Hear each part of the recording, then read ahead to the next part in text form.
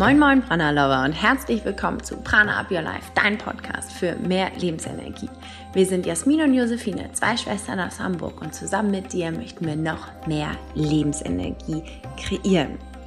Für uns bedeutet Lebensenergie auch ganzheitlich leben. Aber was bedeutet denn überhaupt dieses ganzheitliche Leben, Ganzheitlichkeit, von dem wir ja immer so viel sprechen? Und vor allen Dingen ist die Frage hier zentral, wie kannst du für dich ein ganzheitliches Leben aufbauen? Für uns betrachtet ist die Ganzheitlichkeit auch in einem gewissen Dreiklang zu finden, und zwar aus Ayurveda, Yoga und auch westlicher Medizin. Denn es geht nicht nur darum, der ayurvedischen Philosophie zu folgen und diese zu 100% sozusagen durchzubringen und zu durchleben, sondern eben sich das Beste aus allem rauszupicken. Und das bedeutet eben auch, wenn es nötig ist, dass man sich der westlichen Medizin behilft und dass man sozusagen alle Bereiche, sich aus all diesen Bereichen das Optimum rausholt und ein gesundes Leben dadurch führen. Und genau darum geht es in diesem Podcast. Wir haben eine ganz tolle Frau zu Gast. Das ist Dr. Alina Hüb. Sie ist Ärztin, Yogalehrerin und Ayurveda-Therapeutin. Und in diesem Podcast sprechen wir über das Leben, wie es in seiner ganzen Pracht dargestellt ist. Wir sprechen über Prävention, inwiefern da der Ayurveda helfen kann und aber auch die Medizin dahingehend unterstützen kann. Ich wünsche dir unglaublich viel Spaß bei diesem Podcast, denn es ist da ist super viel drin. Es ist nochmal ein Rundumschlag, nochmal ein Awareness-Thema für dich, um nochmal reinzuschauen, was bedeutet denn überhaupt diese Ganzheitlichkeit und wie kann man diese Ganzheitlichkeit dann auch auf das persönliche Leben übertragen. Ich wünsche dir ganz, ganz viel Spaß bei diesem Podcast und überlasse jetzt Alina die Bühne.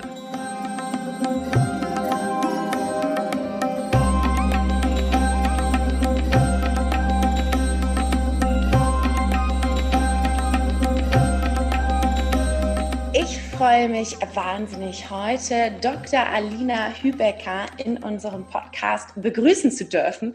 Alina ist Ärztin, Ayurveda-Therapeutin und Yogalehrerin. Das heißt für mich also sofort das Rundum-Paket für die Gesundheit. Und es ist eine unglaublich kraftvolle Kombination, die das Beste aus allem irgendwie auch miteinander verbindet. Und es ist schön zu sehen, wie du, Alina, dein Wissen nutzt und es in deine Arbeit einfließen lässt. Alina, herzlich willkommen in unserem Podcast. Ich freue mich wahnsinnig, dass du heute hier bist. Ja, danke, dass ich dabei sein darf. Ich freue mich auch. Die allererste Frage, die bei mir auch aufkam, wie kam es denn für dich zu dieser Komposition an den Titeln, also Ärztin, Ayurveda-Therapeutin und Yogalehrerin? Wie kam das dazu? Ja, das ist eine ganz schön lange Geschichte. Aber es war so, dass ich schon relativ früh Medizin studieren wollte. Und zwar so, also schon wirklich, ich glaube 10. Klasse oder so, wo man so diese Schülerpraktika machen muss. Da habe ich das auch in der Arztpraxis gemacht und fand es einfach super, super cool. Und während des Studiums, ich meine, am Anfang machst du ja sowieso immer nur so diese Basic-Sachen, Chemie, Bio, Anatomie. Und irgendwann im klinischen Abschnitt, ich habe mich super auf den klinischen Abschnitt gefreut, weil ich so dachte, dann lerne ich mehr über Krankheiten und wie man die behandeln kann und was man so tun kann dann auch selber. Und dieses, was man selber tun kann, blieb lange Zeit aus. Also es war halt oft so, okay, was kann der Arzt tun? Was können wir irgendwie für Medikamente geben? Und natürlich auch sowas wie Physiotherapie oder Krankengymnastik, das wurde schon immer besprochen. Aber Ernährung oder ein gesunder Lebensstil war immer nicht so ein großes Thema im Studium. Und so war es so, dass ich auch einfach unfassbar viel lernen musste, unfassbar viel tun musste und irgendwann brauchte ich so einen Ausgleich. Und ich war schon immer ein super sportlicher Typ. Und habe auch Turniertanzen und sowas gemacht, aber ich brauchte irgendwas, was mich halt runterholt. Also nicht so. Also nicht noch anfeuert. Genau, sondern irgendwie was, wo ich mal ein bisschen zur Ruhe kommen kann. Und so bin ich dann zum Yoga gekommen. Und habe dann erst selber viele Jahre praktiziert und habe irgendwie gemerkt, okay, es tut mir super gut. Und ich bin eigentlich von so einer sportlichen Richtung gekommen. Und für mich ist das dann immer so, auch ich finde es auch total schön, wenn mir Leute erzählen, ja, ich mache im Fitnessstudio Yoga. Die fühlen sich dann immer so ein bisschen schlecht, habe ich das Gefühl, weil sie halt so sagen, ja, ich mache so diese sportliche Seite und das Spirituelle habe ich alles nicht. Und dann sage ich immer, naja, aber das ist halt total schön, dass man überhaupt einen Zugang dazu findet und alles, was halt so, ja, vielleicht auch auf der mentalen Ebene passiert, das passiert sowieso. Egal, ob du das jetzt aus sportlicher Sicht machst oder halt direkt im Yoga-Studio damit anfängst. Und so war es bei mir dann auch, dass ich viel über Persönlichkeitsentwicklung nachgedacht habe und irgendwie auch viel über die Richtung, die ich gerne als Ärztin einschlagen möchte. Und nach dem Studium habe ich dann entschieden, eine Yogalehrerausbildung zu machen. Wie alt warst du da? Darf ich fragen? Da war ich 25. Genau. Und dann, und dann habe ich gesagt, okay, ich mache das nicht in Deutschland, weil ich reise für mein Leben gerne und ich würde es halt gerne in Indien machen. Und dann bin ich nach Indien geflogen. Also eigentlich bin ich erst nach Neuseeland geflogen und bin da rumgereist, aber von da aus dann nach Indien und habe dort innerhalb der Yogalehrerausbildung einen indischen Arzt kennengelernt. Also einen Ayurveda-Arzt, der ayurvedisch arbeitete, und der hat mich unfassbar inspiriert und fasziniert auch irgendwie. Und ich saß die ganze Zeit so vor ihm und dachte, das will ich auch können. Ja. Und dann habe ich mich dazu entschieden, aber erstmal so den klassischen Weg zu gehen, habe dann meine Facharztausbildung im Krankenhaus begonnen und da bemerkt, okay, ich gehe hier komplett unter, ich mache Medizin, die ich eigentlich nicht machen möchte, und es fehlt mir irgendwie ein Stück weit was. Und dann habe ich meinen Job im Krankenhaus gekündigt und habe dann die Ayurveda-Therapeutenausbildung gemacht. Und dann auch in Deutschland oder bist du da? Genau, wieder? Die habe ich in Schwerin gemacht, am Ayurveda Campus. Ja. Und das war super, super cool. Hat mir richtig viel Spaß gemacht. Ich liebe auch Schwerin. Das ist einfach so ein Ort der Ruhe irgendwie. Und dann, ja, habe ich doch noch in der Arztpraxis angefangen. Also da, wo ich jetzt auch arbeite, seit ungefähr 2 Jahren. Weil meine Chefin auch naturheilkundlich arbeitet. Und sie das halt total cool fand, dass ich den Ayurveda mitbringe und sie so aus der TCM-Richtung eher kommt. Und jetzt ist es so, dass ich auch innerhalb meiner Praxis ayurvedisch mitberate. Also dass ich schon immer darauf achte, okay, also wenn die Patienten aufgeschlossen sind, es gibt natürlich auch Patienten, die sagen, okay, ich möchte einfach nur eine Pille haben und dann ist okay. Aber es gibt auch Patienten, die eben mehr möchten. Und da freue ich mich immer dann auch ayurvedisch, yogisch so ein bisschen mit einfließen zu lassen. Ja, wie schön. Was bedeutet es denn für dich, also ganzheitliche ist es für mich irgendwie, ne? Also was bedeutet es denn für dich, ganzheitlich zu leben, oder was bedeutet das Wort Ganzheitlichkeit für dich? Für mich ist es eigentlich, also diese ganzheitliche Medizin oder auch dieses ganzheitliche Leben ist für mich eigentlich das einzig Richtige. Also wenn ich darüber nachdenke, ist es für mich so, ich muss nicht dogmatisch werden. Ich muss nicht alles immer richtig machen zu jedem Zeitpunkt, aber ich muss mir darüber bewusst sein, was mein Handeln für Konsequenzen hat, weil ich erlebe es in der Arztpraxis immer wieder. Und das ist, glaube ich, auch so das klassische Rollenbild eines Arztes, dass Patienten zu mir kommen und sagen, Hilfe, also nicht wörtlich sagen, aber im Endeffekt wollen sie Hilfe und wollen aber nicht selber etwas tun für ihre Gesundheit. Also sie geben sozusagen die Verantwortung für ihre Gesundheit ab. Und das finde ich unfassbar schade, weil wir haben alles in der Hand. Wir können so viel für unsere Gesundheit tun und das eben im Sinne von Ganzheitlichkeit. Also zu schauen, habe ich vielleicht einen stressigen Arbeitsalltag? Wie kann ich dann versuchen, den Stress ein bisschen zu reduzieren? Wie kann ich mit meiner Ernährung helfen, dass ich Entzündungen im Körper, die durch den Stress ausgelöst werden, reduziere? Wie kann ich also einfach so in allen Lebensbereichen einmal schauen, wie ich mich selbst unterstützen kann und wie ich mich selbst gesund halten kann. Das finde ich eigentlich so wichtig. Und das ist so für mich Ganzheitlichkeit. Voll schön. Hast du dann auch diesen Impuls, dass du gerne den Menschen, die dann halt ankommen und sagen, so hilf mir, ich möchte bitte eine Pille haben, so irgendwie auch vielleicht so ein bisschen unterschwellig den Turn zu geben? Oder wie gehst du damit um? Also ich stelle mir das halt auch schwer vor, ne, wenn man halt eine andere Lebenseinstellung hat und das halt nicht so ausleben kann, wie man das halt möchte. Wie gehst du damit um? Ja, also ich glaube, das passiert automatisch, dass ich immer versuche, irgendwie so ein bisschen das unterschwellig auch mitzugeben. Ich hatte erst gestern eine Patientin, die eben wegen Magenschmerzen kam. Und ich habe jetzt eine Reihe an Diagnostik angestoßen, also auch mal geguckt, hat sie irgendwie Nahrungsmittelunverträglichkeiten und so. Und es dauert natürlich, bis wir die Ergebnisse haben. Und dann hat sie gesagt, ja gut, aber ich habe ja jetzt Magenschmerzen. Und dann habe ich gesagt, ja okay, das sind Ernährungstipps, die besser sind, dass die Magenschmerzen aufhören. Und theoretisch kann ich Ihnen auch eine Pille geben. So ist es nicht, aber bedenken Sie, dadurch wird das Problem, die Ursache ist nicht verschwunden. Wir müssen immer weiterhin trotzdem die Ursache finden. Und damit war sie dann eigentlich auch sehr zufrieden, weil sie, glaube ich, auf der einen Seite halt so diese, das gespürt hat, dass ich wirklich die Ursache finden will und dass ich mich um sie sorge und nicht einfach nur sage, okay, hier hast du das und mach, was du willst. Und ich glaube, das ist schon auch so ein Stück weit dann eine bessere Vertrauensbasis.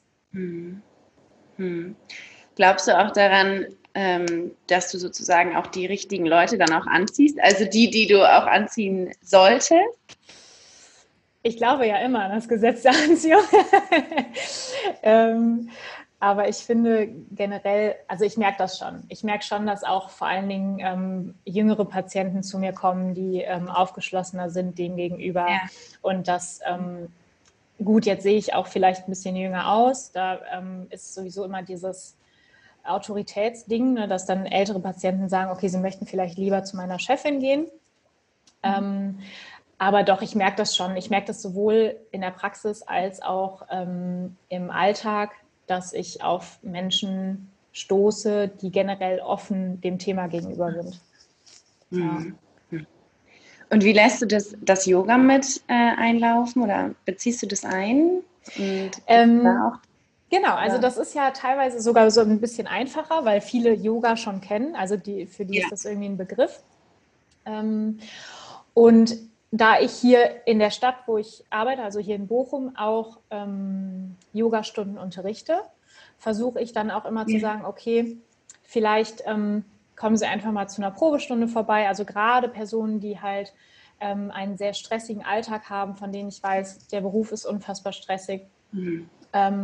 Oder ich weiß, dass die ganz viele Probleme mit dem Bewegungsapparat haben. Da schaue ich schon explizit, was denen helfen könnte. Und ich mache mit denen auch Achtsamkeitsübungen. Also ich leite die dann in der Praxis auch schon so ein bisschen an. Kommt immer auf den Tag an, ob ich genug Zeit dafür habe. Aber ich versuche mir schon immer viel Zeit für meine Patienten zu nehmen und dann auch wirklich mehr zu hinterlassen als einfach nur dieses, hier hast du das und jetzt versuch's halt irgendwie hinzukriegen. Ja. Für mich kommt es auch gerade irgendwie so rüber, als ob es irgendwie so einen viel größeren Rahmen an Möglichkeiten dadurch gibt, oder nicht? Also so, wenn man denkt, so dass man viel offener auch nach Lösungen auch gucken kann und dann dadurch gibt es natürlich auch viel, viel mehr Möglichkeiten, wie man sich auch gesund bleiben oder also gesund werden kann, aber auch gesund bleiben kann. Genau, genau.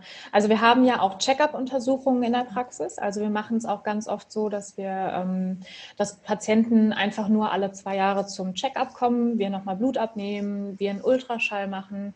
Und auch da gebe ich dann Ernährungstipps. Also ich hatte jetzt auch schon ganz viele, die dann gesagt haben, ja stimmt, irgendwie meine Verdauung ist nicht so richtig gut. Aber ich weiß auch nicht. Und dann habe ich halt gesagt, okay, dann machen wir jetzt mal ja, genau. Und dann habe ich gesagt, dann machen wir jetzt mal ein Ernährungstagebuch und schauen einfach mal. Und dann sieht man halt schon ganz einfach irgendwie, die sind sowieso vom Äußeren ein übelster Pita-Typ und essen dann halt noch die sauersten Mahlzeiten, die es so gibt. Und die sind eigentlich super dankbar, wenn man mit sowas kommt. Und auch wenn man dann wirklich nochmal mit dem Yoga versucht, das noch so ein bisschen mit reinzubringen oder mit Achtsamkeitstraining, das ist schon ganz gut. Wobei ich halt schon sagen muss, die Zeit in der Arztpraxis ist natürlich immer begrenzt. Ich bin jetzt angestellt, sodass das bei mir, ich werde halt bezahlt, egal ob ich jetzt länger oder weniger lang mit einem Patienten brauche. Aber ich merke schon, wenn ich jetzt meine Einzeltherapien, also ich bin in der Praxis angestellt, also nicht angestellt, selbstständig tätig, mit einem Osteopathen und einem Physiotherapeuten auch. Und da mache ich halt die Ayurveda-Therapien, biete ich die an. Und Yoga auch. Mhm. Und da habe ich halt eine Stunde Zeit, mit denen zu quatschen und zu schauen, okay, wie kann ich wirklich nochmal tiefergehend helfen. Das ist schon natürlich viel, viel besser und viel angenehmer auch. Aber ja, man tut, was man kann, ne? Ja. Ich würde gerne gleich nochmal auf das Thema der Prävention eingehen, aber einmal eine Abschätzung von dir. Ist es dann eher, dass du mit kranken Menschen arbeitest oder ist es eher, dass viele auch zu dir kommen, weil sie präventiv was machen wollen? Also du hast ja gesagt, wir machen ein paar Check-ups, aber wie schätzt du das ungefähr so ein? Also ich würde schätzen, 2/3 kommen wegen akuten Erkrankungen und 1/3 kommt wegen Vorsorge. Jetzt ist es natürlich so, in der Allgemeinmedizin haben wir größtenteils keine krassen Notfälle, sodass die Notfallmedizin ein bisschen hinten anrückt und wir schon auch, selbst wenn die nur zu einem Termin kommen, weil sie irgendwie Halsschmerzen haben oder weil sie eine Mandelentzündung haben oder sowas, dann schauen wir schon darauf, okay, wann haben wir denn das letzte Mal Blut abgenommen? Wie geht es denn? Also ich frage immer nach der Verdauung jetzt mittlerweile, weil das für mich so ein großes Thema ist. Ja, deswegen, also ja, aber trotzdem, 2/3 kommen eigentlich eher so wegen akuten Erkrankungen und 1/3 kommt dann zur Prävention. Ja. Für mich ist genau nämlich auch diese Kombination die du ja irgendwie abbildest, ne? Diese perfekte Kombination dafür, dass wir gesund bleiben können, wenn wir es sind. Und vielleicht, natürlich können wir es als riesengroßen Apparat nehmen, wenn wir auch krank sind. Aber ich glaube, dass die Awareness auch mal zu schaffen, dass Yoga, Ayurveda und natürlich auch die Schulmedizin einfach auch dafür da sind, dass wir gesund bleiben, ist einfach super wichtig und das möchte ich noch viel, viel mehr in diese Welt bringen. Und du auch, sind auch in einem Art Coaching-Programm, auf das ich gleich nochmal eingehen werde. Deshalb weiß ich, dass du das ja auch gut findest. Aber wie schätzt du das ein, also die Kraft dahinter? Die Kraft hinter der Prävention, meinst du? Ich glaube, dass wir, also mein ganz persönlicher Glaube ist einfach, dass wir 80-90% der Krankheiten, die wir heute auf dieser Welt haben, verhindern könnten, wenn wir mehr auf uns selber achten würden. Also wenn wir mehr auf das achten, was wir essen. Und es ist nicht schwer. Es heißt nicht, dass du wirklich immer nur das Beste essen musst und es immer nur Bio sein muss und weiß ich nicht. Du kannst auch regional beim nächsten Bauer irgendwas kaufen oder auf dem Wochenmarkt gute Sachen holen. Also du kannst dich leicht gut ernähren im Endeffekt. Also das, finde ich, ist ein ganz, ganz großes Thema. Und auch der Lebensstil. Also ich meine, wenn wir mal wirklich uns Zeit nehmen und achtsam darüber nachdenken, wissen wir ganz genau, was wir falsch machen. Wir wissen, dass wir entweder, ja, ist doch wahr, oder? Also wir wissen, dass wir zu spät ins Bett gehen, dass wir irgendwie unregelmäßige Essenszeiten haben, dass wir uns eher für etwas schnelles Essen entscheiden, als etwas, was wir selbst zubereiten müssen. Und ich glaube, da muss einfach noch ganz, ganz viel Arbeit außen stattfinden, dass die Leute auch wirklich sich die Zeit nehmen, mal achtsam darüber nachzudenken, was tue ich meinem Körper gerade an. Also es geht gar nicht darum zu sagen, du bist doof, weil du machst das nicht und das ist total kacke, sondern es geht halt darum, entfalte doch dein ganzes Potenzial. Du weißt gar nicht, was in dir steckt. Du weißt gar nicht, was in dir lebt, was herauskommen könnte, wenn du bewusste Entscheidungen triffst. Also wirklich einfach ich entscheide mich bewusst dazu, Yoga, Ayurveda und Medizin als Prävention zu nutzen und trotzdem irgendwie zu sagen, ich esse aber auch mal mein Eis oder so oder ich trinke mal eine Flasche Wein oder, ne? Also das geht ja trotzdem alles. Nur meistens, wenn wir ganz ehrlich zu uns sind, machen wir mehr Ausnahmen in die andere Richtung, als wirklich mal bewusst zu sagen, ich ernähre mich jetzt gut. Ne? Wie schätzt du da diese geistige Komponente ein, dass mit diesem sozusagen schlechten Gewissen auch, dass wir uns dessen eigentlich bewusst sind und es aber trotzdem tun? Also schlechtes Gewissen, finde ich, ist immer eine ganz, ganz doofe Komponente, weil deswegen sage ich halt dieses bewusste Machen, dieses bewusste Essen zum Beispiel. Es ist okay, wenn du mal ein Eis isst, es ist okay, wenn du mal was Süßes isst, aber wenn du ein schlechtes Gewissen hinter dieser Komponente hast, dann löst du im Körper einfach eine Stressreaktion aus, eine zusätzliche Stressreaktion. Das bedeutet, das, was vielleicht sowieso schon nicht ganz so gut für deinen Körper ist, hat nochmal eine schlechtere Wirkung innerhalb deines Körpers. Und das ist eigentlich dann lieber essen, ohne ein schlechtes Gewissen zu haben, weil ich glaube, dass das schon viel in unserem Körper macht. Also was unsere Gedanken alles können. Also eins meiner Lieblingsbücher ist Mind over Medicine, ein grandioses Buch, was einfach zeigt, wie viel unsere Gedanken an Macht haben über unsere Gesundheit. Das ist phänomenal, wirklich. Also genauso in die andere Richtung.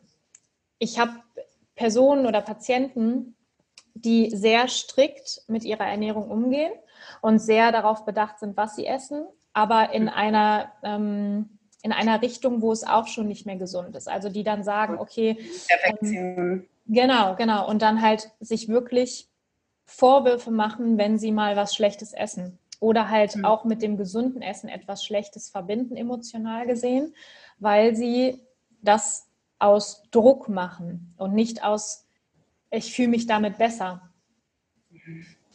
Okay, du meinst also, das ist sozusagen nur auf kognitiver Ebene, aber sie fühlen es gar nicht, dass es ihnen gut tut? Genau, ja. Also es gibt Personen, die wirklich so stringent in ihrer Ernährungsweise sind. Nicht alle natürlich, aber es gibt viele, die das so ein bisschen auch überbewerten und sagen, das muss mir ja jetzt gut tun. Ich muss das essen, weil alle anderen sagen, gesund essen ist wichtig.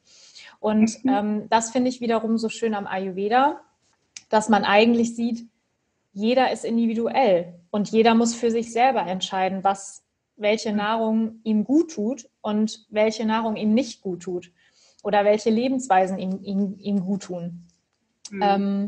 Und nur dann, wenn du dir wirklich Zeit nimmst, also so achtsam in dich hineinzuhören und zu schauen, wie fühle ich mich dann wirklich nach der Nahrung, die ich gerade aufgenommen habe, nur dann kannst du auch das für dich individuell Passende finden. Und nur dann kannst du auch individuell deinen Körper stärken und präventiv arbeiten.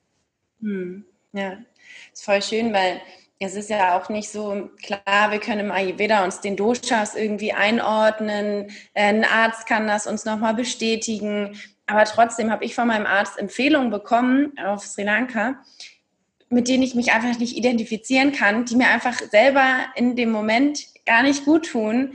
da habe ich mich auch einfach drüber hinweggesetzt und dann auch gemerkt, ja, das kann ja sein, dass es sozusagen für den Dosha-Typen gut ist, aber, also für den Konstitutionstypen, aber für mich in dieser Situation, weil da spielen ja noch ganz viele andere Dinge mit rein, tut es einfach gar nicht gut. Also mache ich es auch nicht. Da kann mir mein Kopf, also auf der kognitiven Ebene kann das noch so viel Sinn machen, aber wenn ich es nicht spüre, dann bringt es mir ja nichts. Ne? Und das finde ich auch so schön, dass du halt auch also das Yoga auch mit reinbringst, weil das ist ja auch etwas, was die Körperwahrnehmung stärkt und unser Körperbewusstsein. Und das habe ich das Gefühl, das ist so ein bisschen in unserer Gesellschaft so ein bisschen verloren gegangen. Ich meine, das Bewusstsein wird irgendwie gefühlt auch immer größer, kommt auf die Bubble darauf an, in der man sich so bewegt, genau. Aber schon irgendwie glaube ich ja schon, dass es ja eine Entwicklung dahingehend gibt. Und wie ist es sozusagen, wie wird diese Körperwahrnehmung, die wir durch das Yoga stärken, eigentlich so in der Schulmedizin wahrgenommen? Ich glaube, ich habe da ein bisschen eine verblendete Sicht drauf, ehrlich gesagt. Ich weiß nicht, ob ich da so neutral darauf antworten kann. Aber ich empfinde das eigentlich als sehr gut. Und wir haben ja mittlerweile auch sehr viele, Medizin ist ja ein sehr studienliebendes Metier, sag ich mal. Und wir haben ja auch sehr viele Studien, die die Wirkung schon beweisen. Also die eben sagen, okay, es gibt eine Reduktion von Stress. Es gibt aber auch eine Reduktion von kardiovaskulären Erkrankungen, also Herz-Kreislauf-System. Es gibt ja auch Erkrankungen, die eben psychosomatisch sind, also wo dein Kopf quasi Symptome in deinem Körper erzeugt, die zu spüren sind, definitiv, aber keine organische Komponente haben. Und vor allen Dingen bei diesen Erkrankungen haben wir auch gesehen, dass Yoga unfassbar viel helfen kann, um sich davon abzugrenzen. Also es gibt ja auch Angststörungen, wo der Kopf ganz klar sagt so, nee, ich habe davor jetzt Angst und ich weiß vielleicht, dass das rational nicht begründet ist, aber diese Angst spüre ich ja trotzdem. Also ich spüre, dass meine Herzfrequenz hochgeht, ich spüre vielleicht die schwitzigen Hände. Und da hilft Yoga natürlich extrem, um eben nochmal zu spüren, okay, aber ist das jetzt wirklich meine Herzfrequenz, die ich spüre, weil die Angst wirklich real ist? Oder kann ich sagen, ich kann mit meiner Atmung die Herzfrequenz auch wieder ein bisschen regulieren und dann habe ich selber in der Hand, ob ich mich dieser Angst hingebe oder nicht. Also wir können auch nochmal so diese Selbstwirksamkeit im Körper spüren und das finde ich so schön. Oh, schön. Ja, mega. Ich habe es ja gerade eben schon mal angesprochen, bezüglich auch nochmal der Prävention. Und jetzt geht es um das Thema auch der Krankheit Krebs, dieses Programm von Care for Cancer, wo es darum geht, eben Krebsvorsorge leicht zu machen. Gibst du ja einen Beitrag über Meditation und Yoga. Wie siehst du da den Zusammenhang? Also es gibt ja verschiedene Ursachen, woher Krebs kommen kann. Und egal, ob es jetzt rein körperlich geschehen ist, rein aus dem, was du deinem Körper vielleicht zugefügt hast, ob es genetische Faktoren sind, es gibt immer eine Komponente, die eben mental auch dabei ist. Und vor allen Dingen, also einerseits mental präventiv, aber auch eben im Sinne von, ich bin in der Krebstherapie und muss ja mich gegebenenfalls mit dem Thema Tod auseinandersetzen. Und auch da ist es nochmal ganz wichtig, einerseits mit Meditation so ein bisschen zur Ruhe zu kommen, aber auch so in den Körper hineinzuspüren und zu sagen, das, was da vielleicht in mir passiert, das darf passieren. Das ist okay, dass es jetzt da ist, aber es ist auch okay, wenn es wieder weggeht. Also wir haben ja auch ganz viele Studien, die zeigen, diese mentale Arbeit ist gerade bei Krebs ganz, ganz wichtig, um zu sagen, mein Körper darf heilen. Also ich darf diese Chance oder auch diese Hoffnung haben, dass mein Körper heilen kann. Und da sehe ich eine ganz, ganz große Komponente der Meditation. Yoga ist definitiv auch eine Komponente davon, weil wir ja wissen, dass sehr viele energetische Blockaden auch gelöst werden. Und ja, das würde ich so sagen, ist so der der Hauptfaktor dabei. Den Punkt habe ich noch gar nicht im Zusammenhang gesehen, dass man sich das sozusagen erlaubt, heilen zu dürfen, dass es wahrscheinlich bei vielen Patienten ein ganz, ganz großes Thema ist. Ergibt gerade für mich, habe ich gerade sehr viele Aha-Momente. Ja, bei mir in unserer Arbeit mit der Krankheit gar nicht so viel in Kontakt kommen. Und das jetzt für uns ein neues Fenster ist, dem wir uns öffnen, weil wir auch immer mehr merken, wie wichtig auch Ayurveda gerade in diesem Bereich ist und was da ja auch schon alles passiert, ne, was ja auch schon ganz tolle Literatur diesbezüglich. Und ich finde es spannend, halt diese Krankheit auch anzusehen, wo es herkommt, wie kommt es, ne? Also ich habe mich tatsächlich mit emotionalen Themen da schon auch mit beschäftigt, wie kann das auch durch Wut oder Aggression auch entstehen, aber dann sich auch genau wieder diesem Thema dann zu widmen, wenn die Krankheit entstanden ist, dass man sich das auch gönnen darf, zu heilen, finde ich gerade einen sehr, sehr spannenden Punkt. Schön. Ich hatte auch vor kurzem ein Interview mit einer Brustkrebspatientin, ich glaube, die kennst du auch, Rina. Nee, ich glaube nicht. Bin mir nicht sicher. Vielleicht war es auch mit Carina. Auf jeden Fall ist sie auch, also kommt auch aus dem Ayurveda im Endeffekt. Und hat sich dazu entschieden, auch einen ganzheitlichen Weg zu gehen, also zu sagen, ich mache das mit Ayurveda unterstützend und lasse aber nicht die Schulmedizin außen vor. Und ich finde, auch das ist etwas, was man sich erlauben darf. Also man muss nicht nur die Schulmedizin wählen oder nur den Ayurveda, sondern man kann auch da ganzheitlich schauen und schauen, tut mir Yoga gut oder tun mir andere Sportarten vielleicht auch gut. Und so ein bisschen auch wieder in seinen Körper hineinfühlen und sagen, ich habe vielleicht Nebenwirkungen von der Chemotherapie und ich habe vielleicht noch andere Nebenwirkungen, aber mir tut es total gut. Also sie geht zum Beispiel immer laufen und ihr tut das total gut. Und ich denke mir, viele von der ärztlichen Sicht hätten vielleicht gesagt, okay, aber denken Sie dran, ist anstrengend und vielleicht ist es nicht so von Vorteil.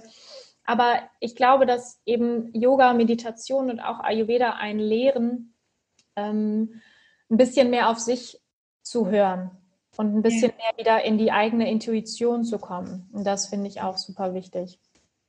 Ja, voll schön. Unser Ayurveda-Arzt auf Sri Lanka hat auch uns mal was zu dem Thema erzählt und meinte auch, warum nutzen wir nicht die Kraft der Schulmedizin, die ja da ist und es gibt Gründe, warum sie da ist und das in Kombination mit allem. Und das finde ich so schön an diesem Begriff ganzheitlich. Ganzheitlich bedeutet nicht nur Yoga und Ayurveda, sondern eben halt auch das Leben, was ja auch gerade vor unseren Augen passiert. Wir leben alle in der westlichen Welt, in entwickelten Ländern. Und es gibt ja Gründe, warum es diese Systeme ja auch gibt. Und das dann zu nutzen, ne? Und das finde ich so schön, dass du da wirklich auch das Beste aus allen Bereichen dann so rausziehst und das halt einfach dann so kombinierst. Ja. Und ich glaube, da ist halt auch ganz viel Kraft dahinter, dass auch dass man Check-ups macht, die bei Ärzten eben kontrolliert werden oder observiert werden und dann die anderen Punkte sozusagen mitnimmt, aber dass man halt keinen Punkt rauslässt, gerade bei der Prävention, wenn es um auch so große Krankheiten wie Krebs geht, weil die können uns alle betreffen. Das ist super spannend. Ja, oder auch, dass wir halt die Möglichkeit haben, unser Blut auszuwerten. Das ist eine super gute präventive Maßnahme, um einfach mal zu gucken, habe ich vielleicht einen Nährstoffmangel, muss ich da nochmal auf irgendwie was achten? Was ist mit meiner Schilddrüse? Kann ich die dann, und dann kann man ja im zweiten Schritt auch trotzdem sagen, okay, ich möchte die aber vielleicht erstmal rein ayurvedisch unterstützen. Und wenn das dann nicht funktioniert, dann kann man ja immer noch überlegen, okay, es funktioniert halt gerade nicht. Ein gutes Mittel sind aber vielleicht die Medikamente, die mir zur Verfügung stehen. Und dann kann man das ja auch probieren. Also man kann einfach so diesen Mix machen. Genauso, mein liebstes Beispiel da ist immer, wenn ich jetzt einen Arm gebrochen habe, dann bin ich schon ganz froh, dass es die Schulmedizin gibt. Ja. Und dass ich nicht irgendwie so eine Kräuterpaste da drauf schmieren muss, sondern dass ich halt sagen kann, okay, ich lasse das richten und dann kann ich aber vielleicht die Wundheilung ayurvedisch unterstützen. Schön. Ja, das ist ganz gut. Ja, voll cool. Ja, da ist auf jeden Fall sehr, sehr, sehr viel Kraft dahinter. Du hast ja auch ein Buch geschrieben, Ayurveda Yoga. Genau. Hat mich natürlich oder interessiert mich auch selber, weil ich ja auch das Buch geschrieben habe für uns zwei. Wie ist es dir ergangen, auch so im Schreibprozess? Sind dir da so ein paar neue Dinge aufgefallen? Was hat das so mit dir gemacht? Für mich war das ein unfassbar schöner Prozess. Also klar, das hat immer alles seine Höhen und Tiefen. Also ich saß auch mal auf dem Sofa und dachte so, oh Gott, das wird alles gar nichts. Wer hatte diese Idee, das Buch zu schreiben? Ja, genau. Aber im Endeffekt habe ich das wirklich geliebt und auch irgendwie, es wurde auch erst real, als ich es wirklich in den Händen gehalten habe.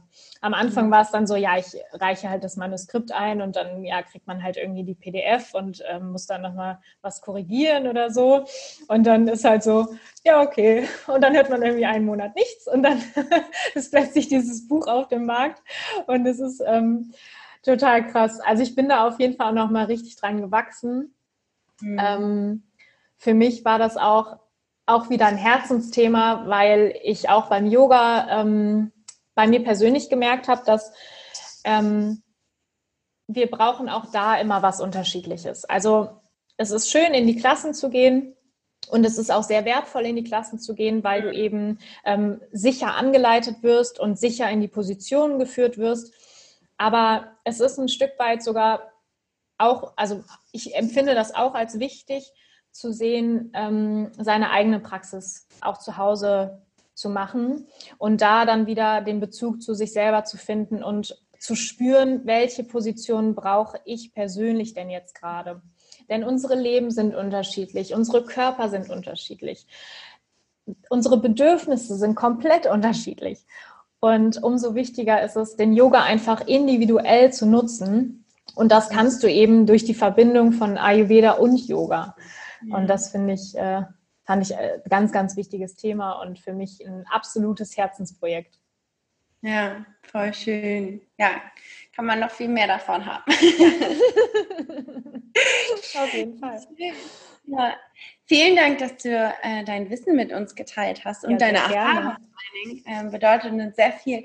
Wir haben zum Abschluss unseres Interviews immer 3 Fragen, die wir jedem Interviewgast stellen.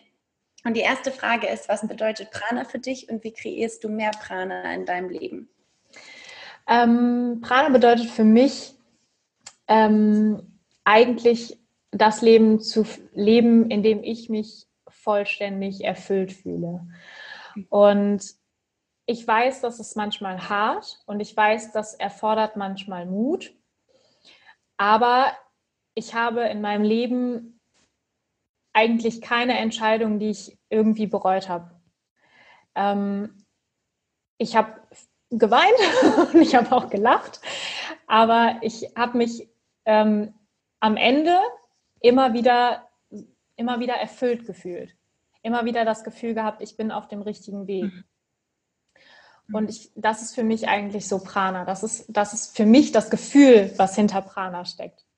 Ich fühle mich erfüllt und ich habe das Gefühl, ich kann was zurückgeben und Menschen dabei helfen, ganzheitlich gesund zu sein. Ja, schön. Ja. Vielen Dank fürs Teilen. Ja. Die zweite Frage ist, was verstehst du unter Mindful Eating? Ja, das ist auch eigentlich ganz einfach. Für mich ist Mindful Eating auf jeden Fall auch wieder so sein eigenes Essen. Also zu schauen, ich brauche vielleicht gerade einfach mein Stück Schokolade. Und auf der anderen Seite brauche ich vielleicht gerade meinen Kitscheri. Also einfach zu schauen, wie fühle ich mich gerade? Warum brauche ich das gerade, was ich essen möchte? Also wonach mein Körper verlangt. Und dann aber auch liebevoll mit mir selbst umzugehen und zu sagen, okay, ich darf das jetzt. Also ich darf sowohl sagen, ich möchte gerade mich vegan ernähren, weil das einfach das ist, wonach ich mich fühle und das ist das, wofür ich gerade stehe im Endeffekt. Und auf der anderen Seite darf ich aber auch entscheiden, mich mal dann schlechter zu ernähren. Und einfach dieses Bewusstsein, wie geht es mir denn, wenn ich mich gesund ernähre und wie geht es mir, wenn ich mich vielleicht nicht gesund ernähre. Das ist für mich Mindful Eating. Schön. Und was ist dein absoluter Lieblingsmoment beim Essen? Oh. Mein absoluter Lieblingsmoment beim Essen. Ich glaube, das ist wirklich so der erste Bissen ins Essen. Also wir haben zum Beispiel hier einen Vietnamesen, wo ich echt super gerne essen gehe oder halt was nach Hause hole. Und das ist immer so, es kommt gleich. Und dann darf ich essen. Also ich bin auch so jemand, der eigentlich nur Sport macht, damit er essen kann. Nein, also vielleicht ist es tatsächlich sogar eher die Vorfreude aufs Essen, als dann das Essen insgesamt. Das könnte auch sein. Ach, schön. Vielen, vielen, vielen, vielen Dank für das Teilen. Es hat sehr viel Spaß gemacht, mit dir zu sprechen. Mir auch. Ich werde nochmal alle Informationen zu dir in die Shownotes tun. Hast du noch etwas, was du gerne teilen möchtest? Wie kann man dich noch finden? Dein Buch verlinke ich natürlich auch, aber hast du noch etwas, was du gerne unseren Hörern und Hörerinnen teilen möchtest? Also mich kann man finden auf Instagram und über meine Website. Und das, was ich am liebsten euren Hörern mitgeben möchte, jetzt kriege ich schon Sprachstörungen hier auf den letzten Metern, ist einfach wirklich, sich so ein bisschen frei zu machen von dem ganzen Druck, der über Ernährung oder Gesundheit in unserer Umwelt herrscht und einfach wieder ein bisschen mehr den Blick auf sich selbst zu richten und Selbstverantwortung für seine Gesundheit zu nehmen. Das ist so für mich das, wofür ich auch im Endeffekt stehen möchte. Wundervoll, wundervoll. Das kann ich nur unterschreiben. Ja, sehr gut. Ich danke dir, Alina, für die schönen Worte und für das tolle Gespräch mit dir. Ja, ich danke dir.